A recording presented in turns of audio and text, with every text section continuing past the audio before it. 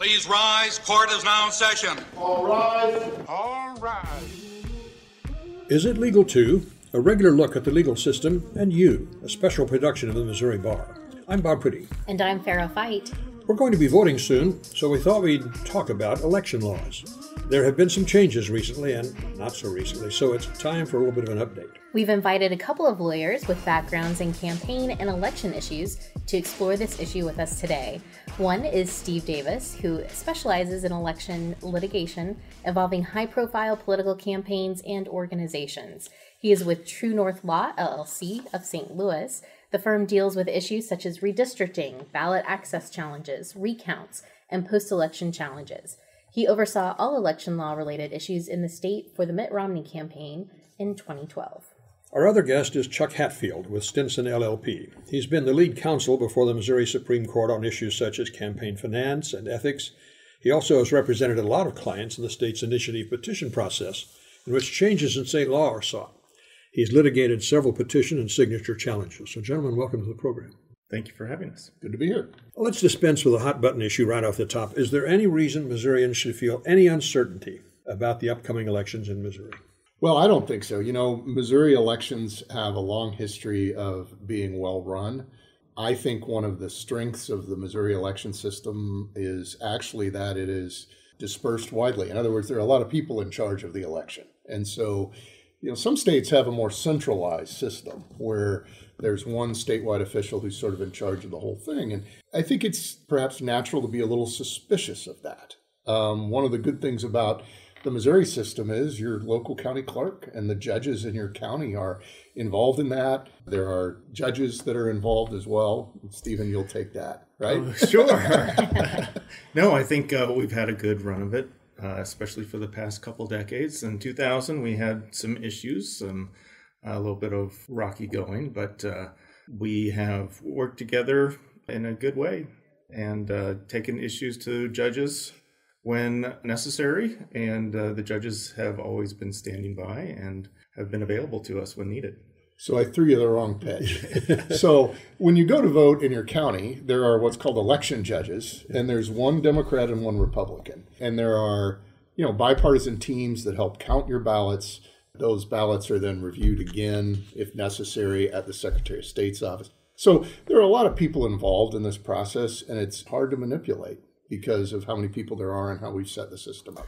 Right, and your larger counties have boards of election, and there's a director for each party, and my experience is that they have always worked well together, and we've been able to take any issues to either one of those directors, and they've been resolved. And they oversee, as Chuck mentioned, they oversee everything in a bipartisan manner, where you have one election judge who's Republican, one Democrat. Plus, they're your neighbors. They're people right. You know. When you go to the polling place, chances are they're going to know you before you have to give your identification.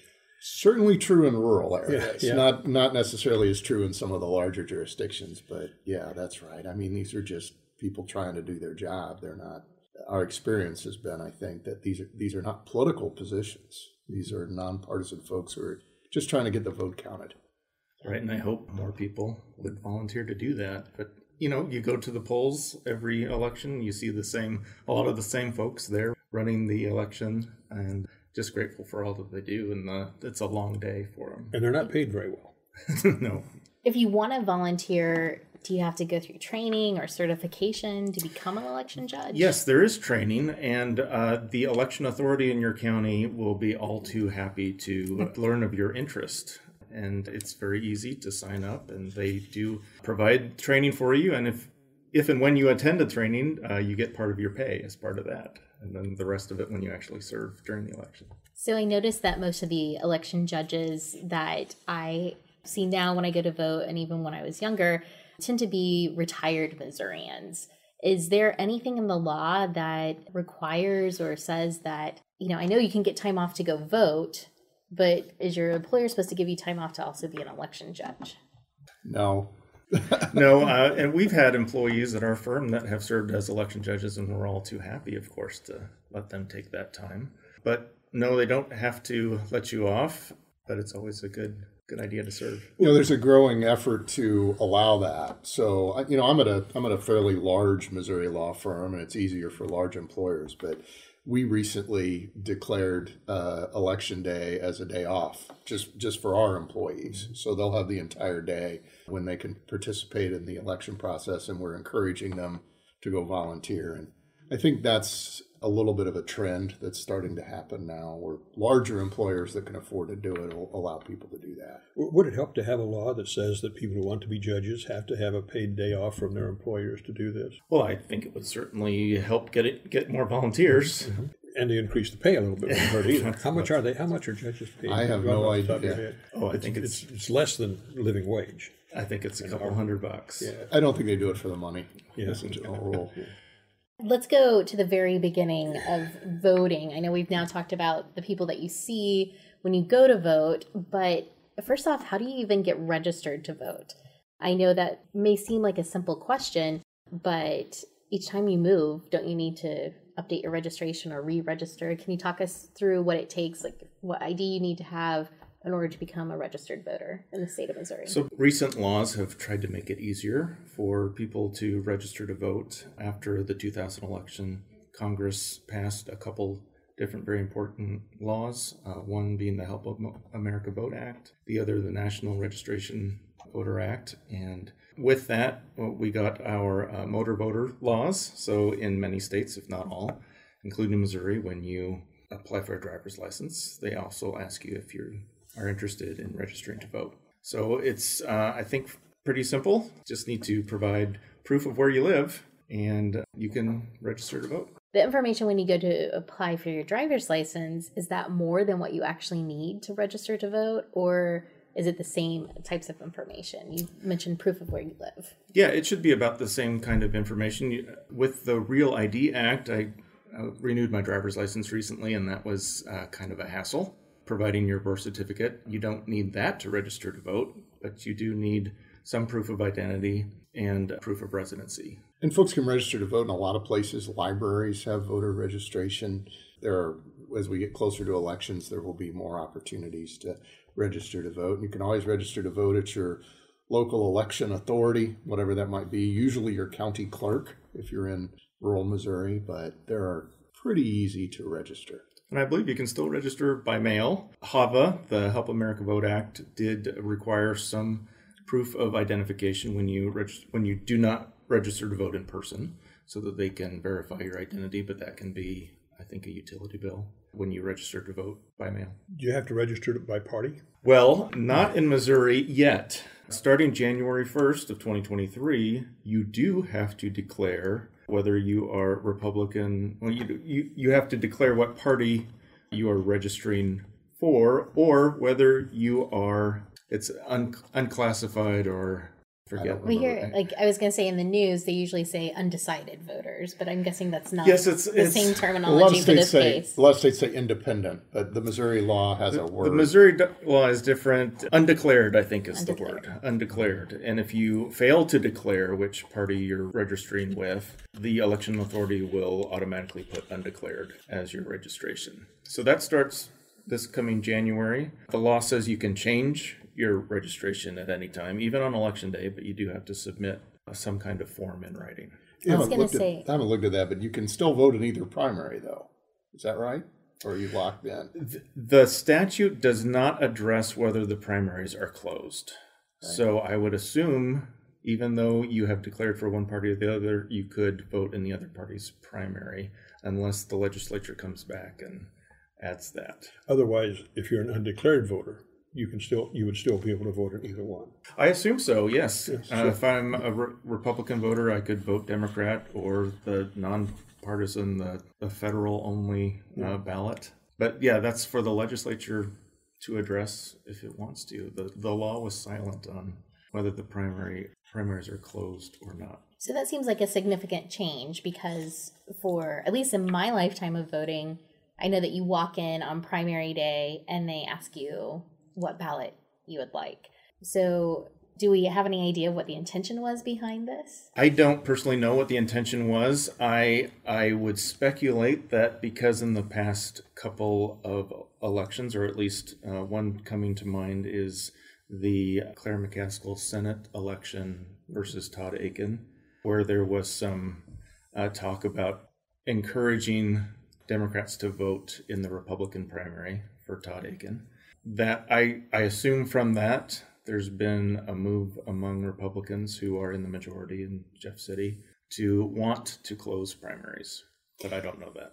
So I live in a county where my local officials are almost always Republican. One party almost ticket, always, yeah. Almost always that's decided in the primary. So, well, regularly in a presidential year, maybe I'll take a Democrat ballot because I want to vote in that primary. And then in a non-presidential year, I'll take a Republican primary ballot because I want to make sure and vote for my local officials. So, and in fact, I think in recent years, I've always voted in a Republican primary, even though I tend to vote for Democrats in a general. So it's going to be interesting to see what happens with it, because I think people generally would prefer to be able to switch back and forth, as they vote.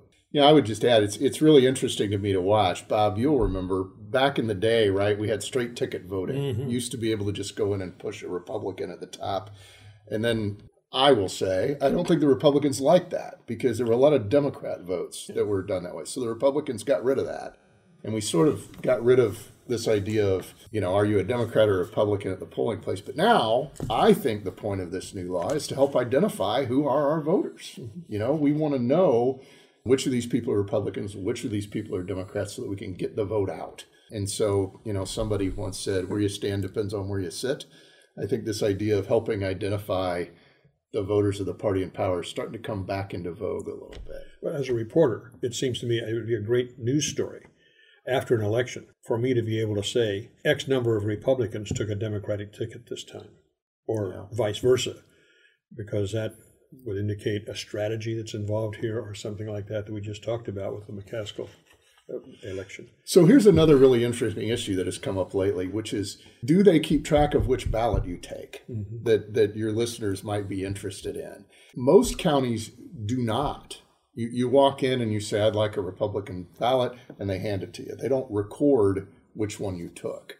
And so you would know how many people took the ballot, but you wouldn't know which were which. Now, there are apparently some counties where they're recording that, and certainly the Democrat and Republicans have a right to have what's called a watcher, who would stand there and say, Bob took this kind of ballot, and make a list. But I've heard a lot of people asking about that. Is there some way for my neighbors to know which party ballot I took? And the answer, Stephen can weigh in, the answer ought to be no. They won't know which ballot you took, although I'm not sure it's consistent. Right. I think most folks would not like the idea of their neighbors knowing what ballot they took.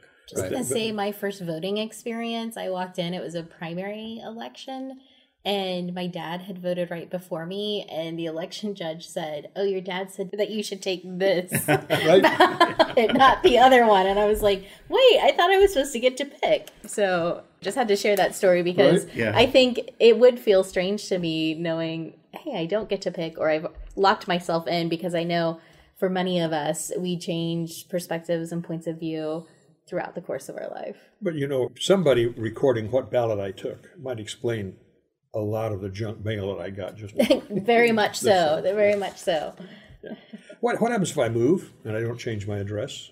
So a couple things. Under, Stephen mentioned the federal reforms that took place in 2000. I don't know if Stephen mentioned this, but that was a result of Bush versus Gore. Those of us who remember that, remember that there was, I think, pretty much bipartisan consensus that we needed some general standards. And so standardizing how we treat voters at some level came to pass through congressional enactments. One of those, and I can't remember which bill it is, Stephen's better at this than I am, but says that if you move within your own county, you're still registered to vote and you're still eligible to vote. They'll want to update your address. When you go in, you'll need to show some proof of where you are now, but you can still vote. Now, if you move across county lines or into a different local election authority, as they say, you'll need to update your registration in the county where you move. And a lot of people move, of course, and don't change their voter registration. Guilty of that one time, at least. So what the election authority does is every election, you may have noticed, they send you a voter ID card or some kind of card in the mail, some kind of information or sample ballot. And when they send that to you, if you're no longer there and that mail gets returned to the election authority, then they keep track of that. And once that happens 2 or 3 times, then they may be required, I'm not sure, to take your name off or put you on the inactive voter list. When you mentioned earlier in the law, if I've moved to another neighborhood, but I'm still in the same community, maybe even still going to the same polling place, and I go in and my address has changed, I get to vote. Is that a provisional ballot, or is that I'm in, it's all good? You're in. So you show proof of address within the jurisdiction. So I moved it down the street, more common than I realized, but I moved right down the street. Here's my ID. You're in. You're I moved down the vote. street last year and did that Well, exact there thing you go. with voting. So Yeah. excellent. Your vote counts. Yay! But if you're within the county and you move and stay within the county, it could be that you're going to be voting for a different congressional candidate, Right. a different legislative candidate. How does that get resolved? Well, they may send you to a different polling place. By the way, St. Louis is experimenting, I guess, right now with what's called centralized polling locations. As you know, if you live in St. Louis County, there are dozens of House races that you might be able to vote in depending on where you live, and they're experimenting with centralized voting places. But yeah, they'll have to get you the right ballot. That's the real practical issue. Is they have to get you a ballot that has the candidates for which you are eligible to vote. Mm-hmm. And so a lot of times, as a practical matter, that means they send you to another polling place.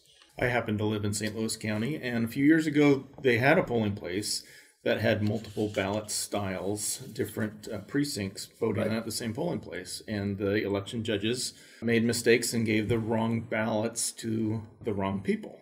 And that happened so pervasively that they had to redo that election in that area. Now in St. Louis County, it's, as Chuck mentioned, it's very neat. You can go to any polling place in the county, and they take your ID and scan it, put it in where you live, and they print out your ballot right there. So the computer does that. So it's Yes. customized for you. It's customized right for you, Wow. printed right there on demand. What do I have to take to the polling place to show people? Well, as of just a few days ago, when the new law went into effect, you now need to take a photo ID, either issued by Missouri or the federal government with your picture on it. But you do have to present that if you want to vote a regular ballot. We've mentioned provisional ballots.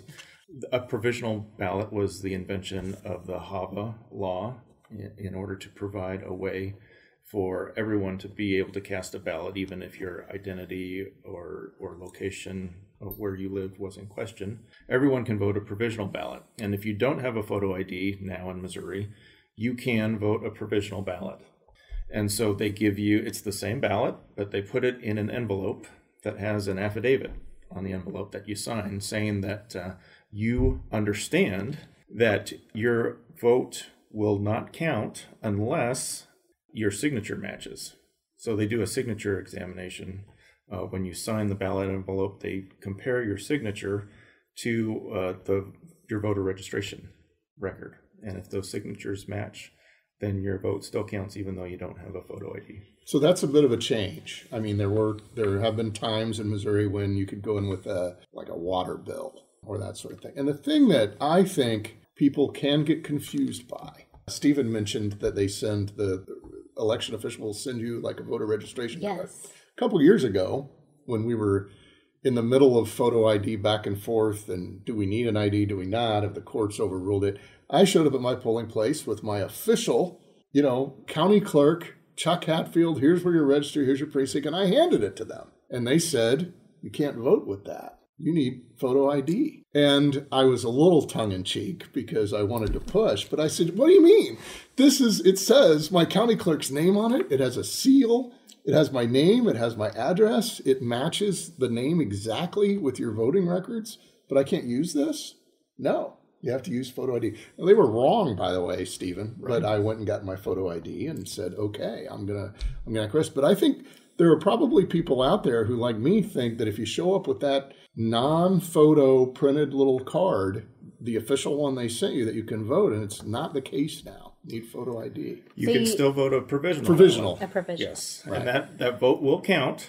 And the way it counts is either you return that same day with a photo ID, and if you do that, they take it out of the provisional ballot envelope, and it's counted just like any other ballot. If you don't do that, then that's when they compare your signature. After the ballots are submitted, and then they count it if it matches your signature. So, but let me say, I recommend everybody show up with photo ID, either the first time or, as Stephen said, come back with photo ID, because I want to make sure everybody understands. If you don't, and you vote that provisional ballot, now what you have is a person who is not trained in how to match signatures, looking at your signature and comparing that to your voter registration. And it is fairly common that local election officials have different standards. They'll say, well, that's not your signature. Or you're in another county and they say, well, that is your signature. So if you want to be safe and you want to make sure your vote gets counted, show up with a photo ID, or if they have you voted provisional, come back with one. Well, I remember when they were debating this in the legislature, one of the big criticisms was that this was going to keep a lot of people who don't have government-issued photo IDs from voting. Say I'm in a nursing home. I haven't had a driver's license for years.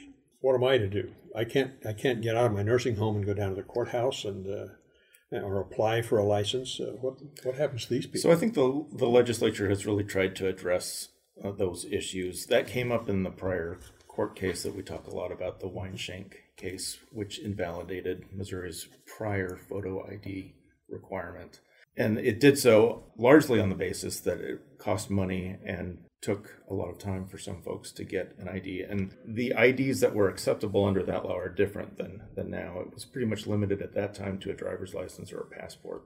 Now you can take any government-issued photo ID and you can vote with that. But also the bill included a provision where the Secretary of State's office has to provide you with assistance to obtain any documents you may need to get a photo ID. And you can go into any driver's license office or fee office in the state and say, I don't have an ID, I want one to vote, and they have to give you a non-driver's license to be able to vote.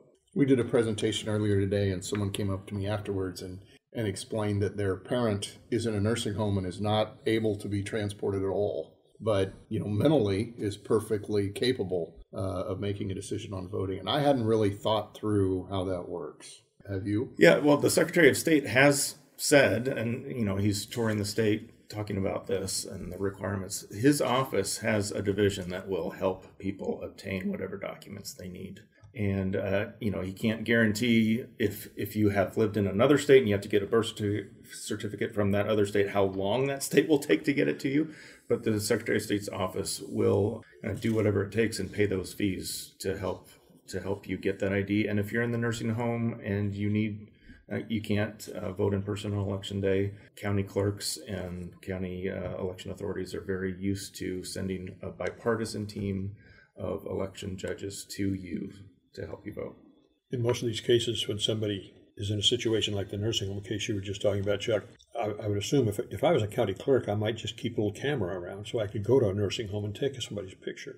Or get a document, because most people, you can tell when they're over 21 by the time they're 70. And so couldn't there be some kind of a document that has somebody attest that this person looks older than 21? Is there a way to get around it that way? So, actually, Bob, I don't know all the practicalities of that. Yeah. You raise an interesting point, though, and Stephen and I talked about this in a session we did with a bunch of lawyers. In my experience, there is a little bit different approach to these things depending on which jurisdiction you're in.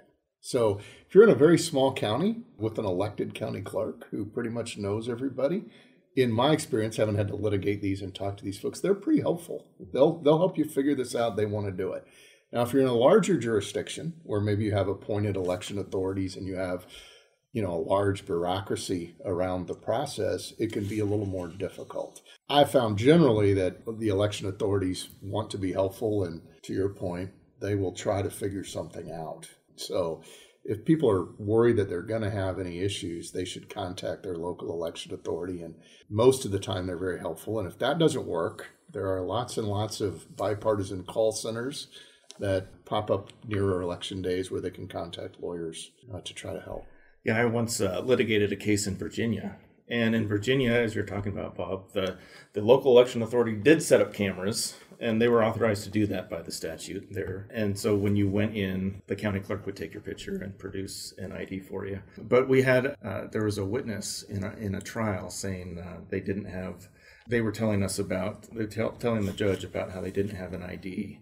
and were worried. And on election day, were worried that they wouldn't be able to vote, and so they sent a tweet. They just tweeted that they didn't have an ID and didn't know if they would be able to vote that day. And the Secretary of State of Virginia actually tweeted back to that person and said, "What do you need? I can help you vote." Wow. A lot of Twitter people, I guess, have their picture on their account anyway. Well, yeah, that might help. That might do it. What kind of help can somebody get if you're in a nursing home or whatever, and you need some help registering to vote? Is it legal for somebody to register for you, or is it legal to ask somebody to go sign up for you? What's the process in a case like that? So there's been a change on that recently, and folks who've done that before know that it used to be that relatives could help you with voter registration and even absentee balloting. And there is a little bit of a distinction between those two. But it used to be in Missouri that you could help your relatives vote absentee. There are some new requirements on voter registration. So on voter registration, the simple answer to your question is sure. People can help you register. People can encourage you to register. People can get you signed up. There are some new requirements about volunteers who register more than 10 people at a time. And those folks need to be registered voters in Missouri. And they need to then give their name to the Secretary of State, let them know that they're gathering up registrations in bunches. Then absentee balloting is a little different now. I'm blanking on. It's absentee is what it is. Yeah. So you can't. Am I right? We may have to edit some of this. No problem. I'll figure this out. You right now you can't bring in somebody else's absentee. You can't ballot harvest anymore, right? That is correct. Yes. So explain ballot harvesting. I know. Steve. It's like that sounds like there takes should be a delicious meal involved. I've got the ACLU. Yeah, lost me that here. kind of takes away one of the questions I was going to ask was ballot harvesting is an issue that's been discussed here. That's right. And we've had some experience with that in Missouri. I live in St. Louis, and in 2016 we had a state representative election overturned in St. Louis. It was a primary election because of absentee ballot fraud. One of the candidates who ended up losing the election got a fair majority of the election day vote, but then he lost 80% of the absentee ballot vote. And so that looked suspicious. They did some investigation. The Post-Dispatch got involved and uncovered some pretty pervasive absentee ballot fraud. So that has been on the mind of the legislature for a while. That election got overturned. And so now I believe the new statute has prohibited folks from soliciting an absentee ballot on your behalf. Suppose somebody doesn't speak English. Do you have to speak English to be able to vote? No, not at all. You can bring a family member with you to the polls, and that person can assist you in the voting booth. And also, if you're having any kind of trouble at the polling place, a bipartisan team of election judges can give you the assistance you need. Whether you're handicapped or speak a different language, they can help you. Usually someone, I think, who speaks a different language might have a family member come with them to help them navigate the ballot, and that's permissible. You know, it used to come up a long time ago. What if you can't read, right? So there are, as Stephen says, there are provisions that would allow bipartisan teams to assist someone who needs help actually voting, right? You don't want somebody to vote for them. So that's why you have the bipartisan team there to make sure it's all fair. But, you know, the system's designed to allow those who have the ability to express their choice to do it, even if they're physically going to have some limitations. The polling places have to be handicap accessible? I'm not sure they do. So polling places are in different locations. And, you know, generally, as we know, the Americans with Disabilities Act would make most public accommodations handicapped accessible. I don't know the specific answer to your question, Bob, but my experience is that the clerks put the polling places in locations that are handicapped accessible, and they think about that. But here's how you solve the whole problem. I think Stephen mentioned it. It is common for, on election day, the judges to physically leave the polling place, come to the parking lot, come to the street with, it's an iPad type device. They've got a name for it that I can't remember. An e-poll book. E-poll book, right? It is common for them to physically come to the car. Wow. By the I had side no of the idea. street. Oh, absolutely. Even in St. Louis County, they have parking places designated outside of the county headquarters where you park. They've got tables set up with election workers out there, and they come right to your car. So even if you're not handicapped, if you're just sick that day, you can still go and get assistance right there at your car. Suppose I am out of town on election day. You mentioned absentee balloting. How does that work in Missouri? Right, so we have a big change with this new statute. Okay. So kind of as a legislative compromise, the Republicans, in exchange for getting photo voter ID included in the new law, they also included 2 weeks of no excuse early absentee voting. So if you remember a couple years ago with COVID, a lot of folks went to the polling places early to absentee vote in person. And there was, just for that election, a choice that you could select as an excuse to vote early. And that was that you either had COVID or you expected that you might get COVID.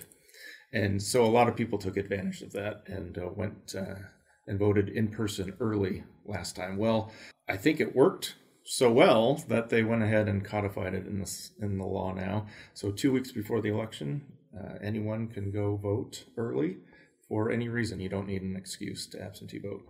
So maybe we should talk a little bit about absentee balloting, because there are a couple ways, right? You can absentee vote by mail. You're sent an absentee ballot, you're sent an envelope that you fill out and explain why you're absentee voting and that you sign. You don't even have to leave your house. You just send that in. And there are different requirements for that envelope, though, including in some cases it has to be notarized. In other cases, you don't have to be notarized. There is a change to the new law about the signature that is still unresolved as to exactly what it means. So there had been an issue in the past, again, with some counties. In some counties, you send in your absentee ballot and you forget to sign it.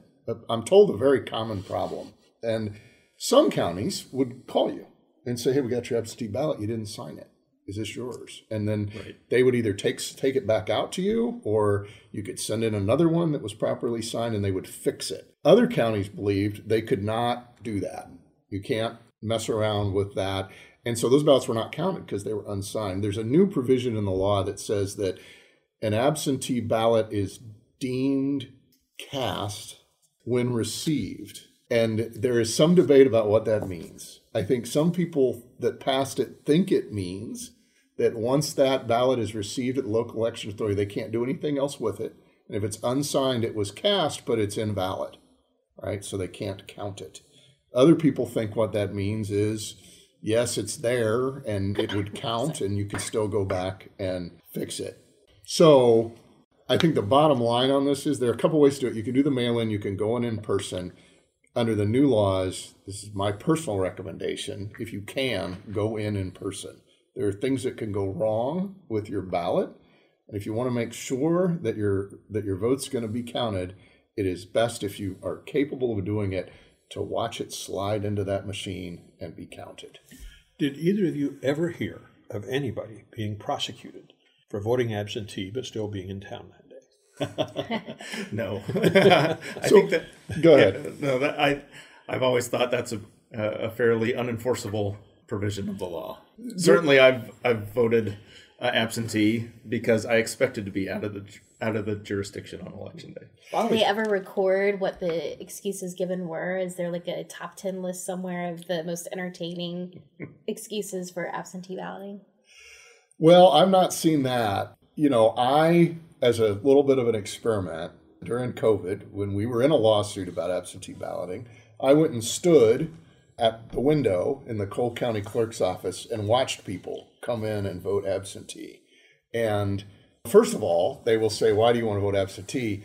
And the poor clerk would get a very long explanation about the type of surgery someone was going to be having. And then they would say, okay, you plan to be sick. But some people come in and say, I don't want to hassle with it on election day. Not a valid excuse. And so the clerks would kind of, the options are you going to be out of town? Are you going to? And then, I don't know anyone that's been prosecuted for that, but certainly very often, as Chuck says, people come in and they do not provide one of the acceptable excuses, and then you have the county clerk saying, well, And sometimes I've heard of very rigid county clerks say, well, you can't vote because that's not a valid excuse. Well, and I voted absentee once. They didn't even ask me what my excuse was. Yeah. They checked it for me. Planned to be out of town. I didn't say. And that was fine. But it doesn't matter anymore because, as Stephen says, we're in no excuse absentee ballot. So you don't have to come up with an excuse anymore. When they asked us, my wife and I voted during the COVID thing, why we're voting absentee, we basically said our age, because we fall in that age category where we're most susceptible to COVID. Right. And this was before the shots. And so that was all we had to say. And that pretty well covered all the ground. So it was a general thing. But I've often wondered if I really wanted to play games, why I couldn't get in my car and drive outside the city limits, then come back and say, okay, I was out of town that day. Well, we talked about this in an earlier session, Judge. During the last election, there was this challenge about, how do you vote absentee? And again, this law has changed, but Chief Judge Paul Wilson wrote a concurring opinion, right, which is when a judge says, I agree with the results for maybe different reasons. And Judge Wilson pointed out that the way our old law was written, it uses the word expect over and over again. Do you expect to be ill on election day? Because you don't know. Do you expect to be out of town on election day? And so during that time, I advised most of my friends, if you're talking about going to vote 30 days before an election, do you expect to have COVID? It's up to you. It's a subjective, what do you think? And that's what Judge Wilson said. Judge Wilson said it's completely subjective. If you believe, you expect you're going to be sick or out of town, you can go vote. And he encouraged people that want to do absentee balloting to educate the voters about that.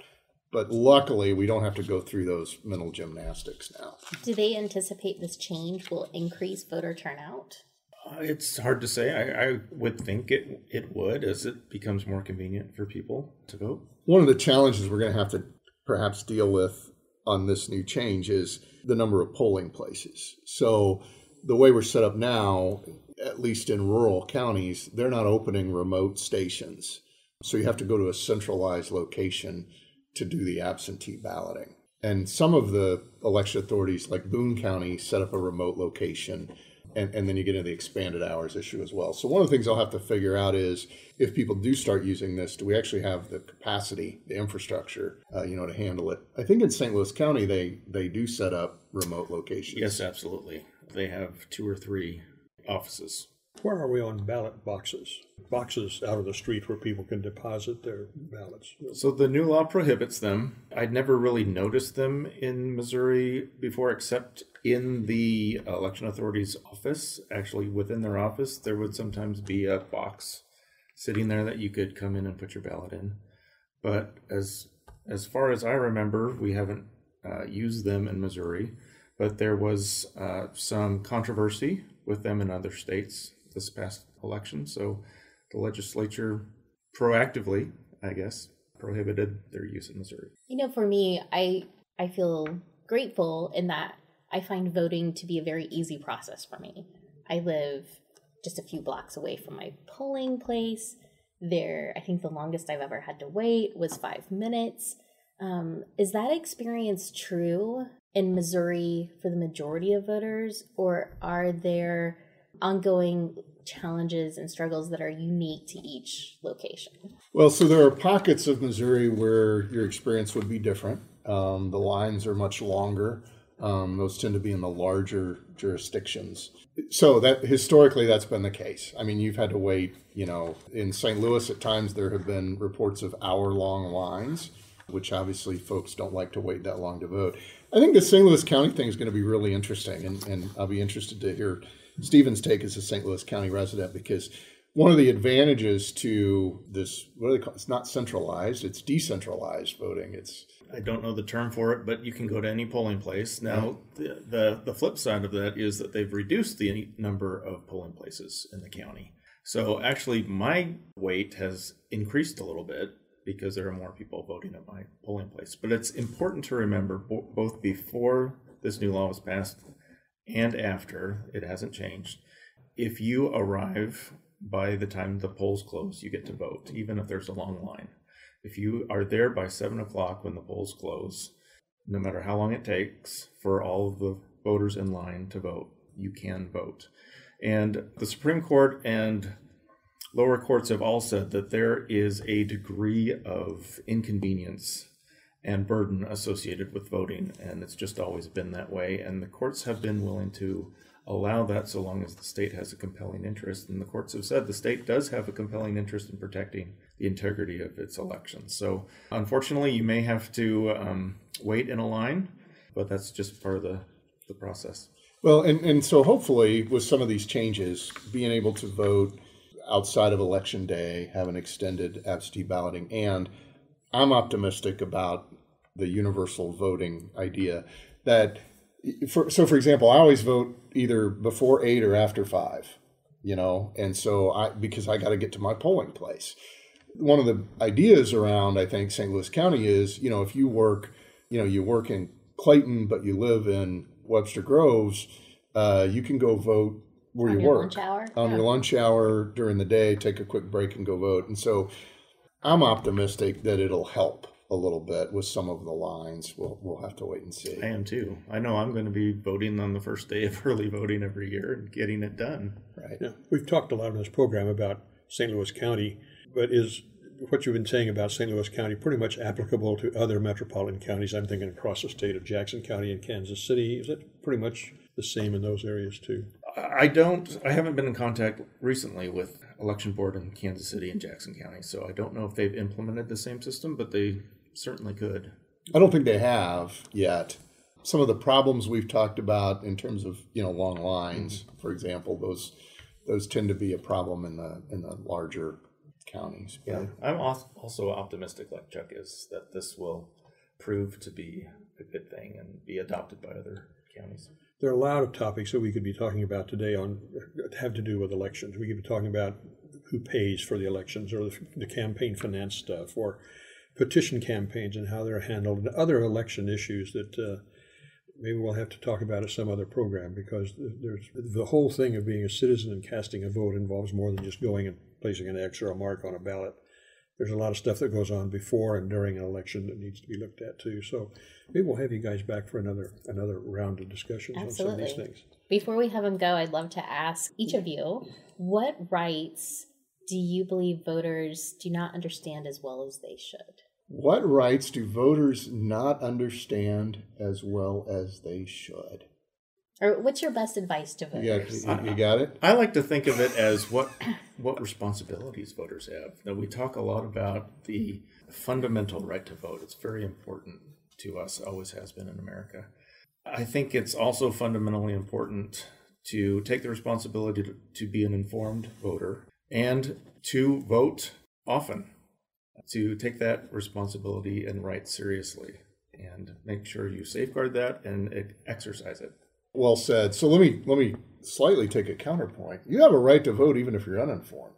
And it's always interesting to me. I have relatives who will say, well, I don't want to vote. I don't really know, who to vote for. Well, get informed. I mean, I agree it's not a good idea to be an uninformed voter, but get yourself informed and go vote. Just because you haven't voted before, or because you're not really familiar with, the issues, you don't know exactly how Congress works, that's okay. You're still allowed to participate, and to go vote. I think some of the things we've talked about right now are going to be really important that voters understand.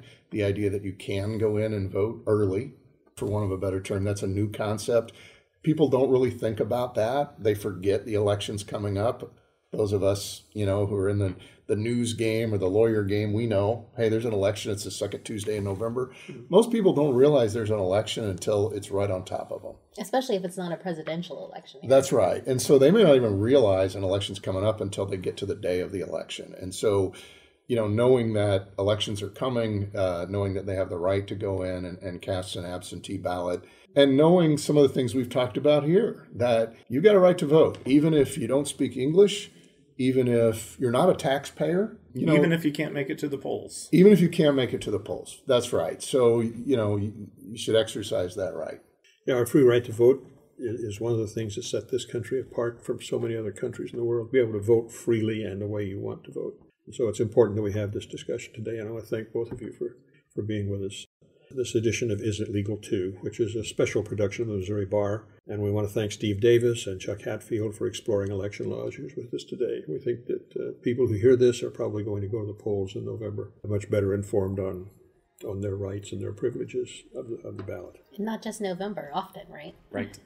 I hope so. There are some resources you might want to check out if you want to explore the topic more.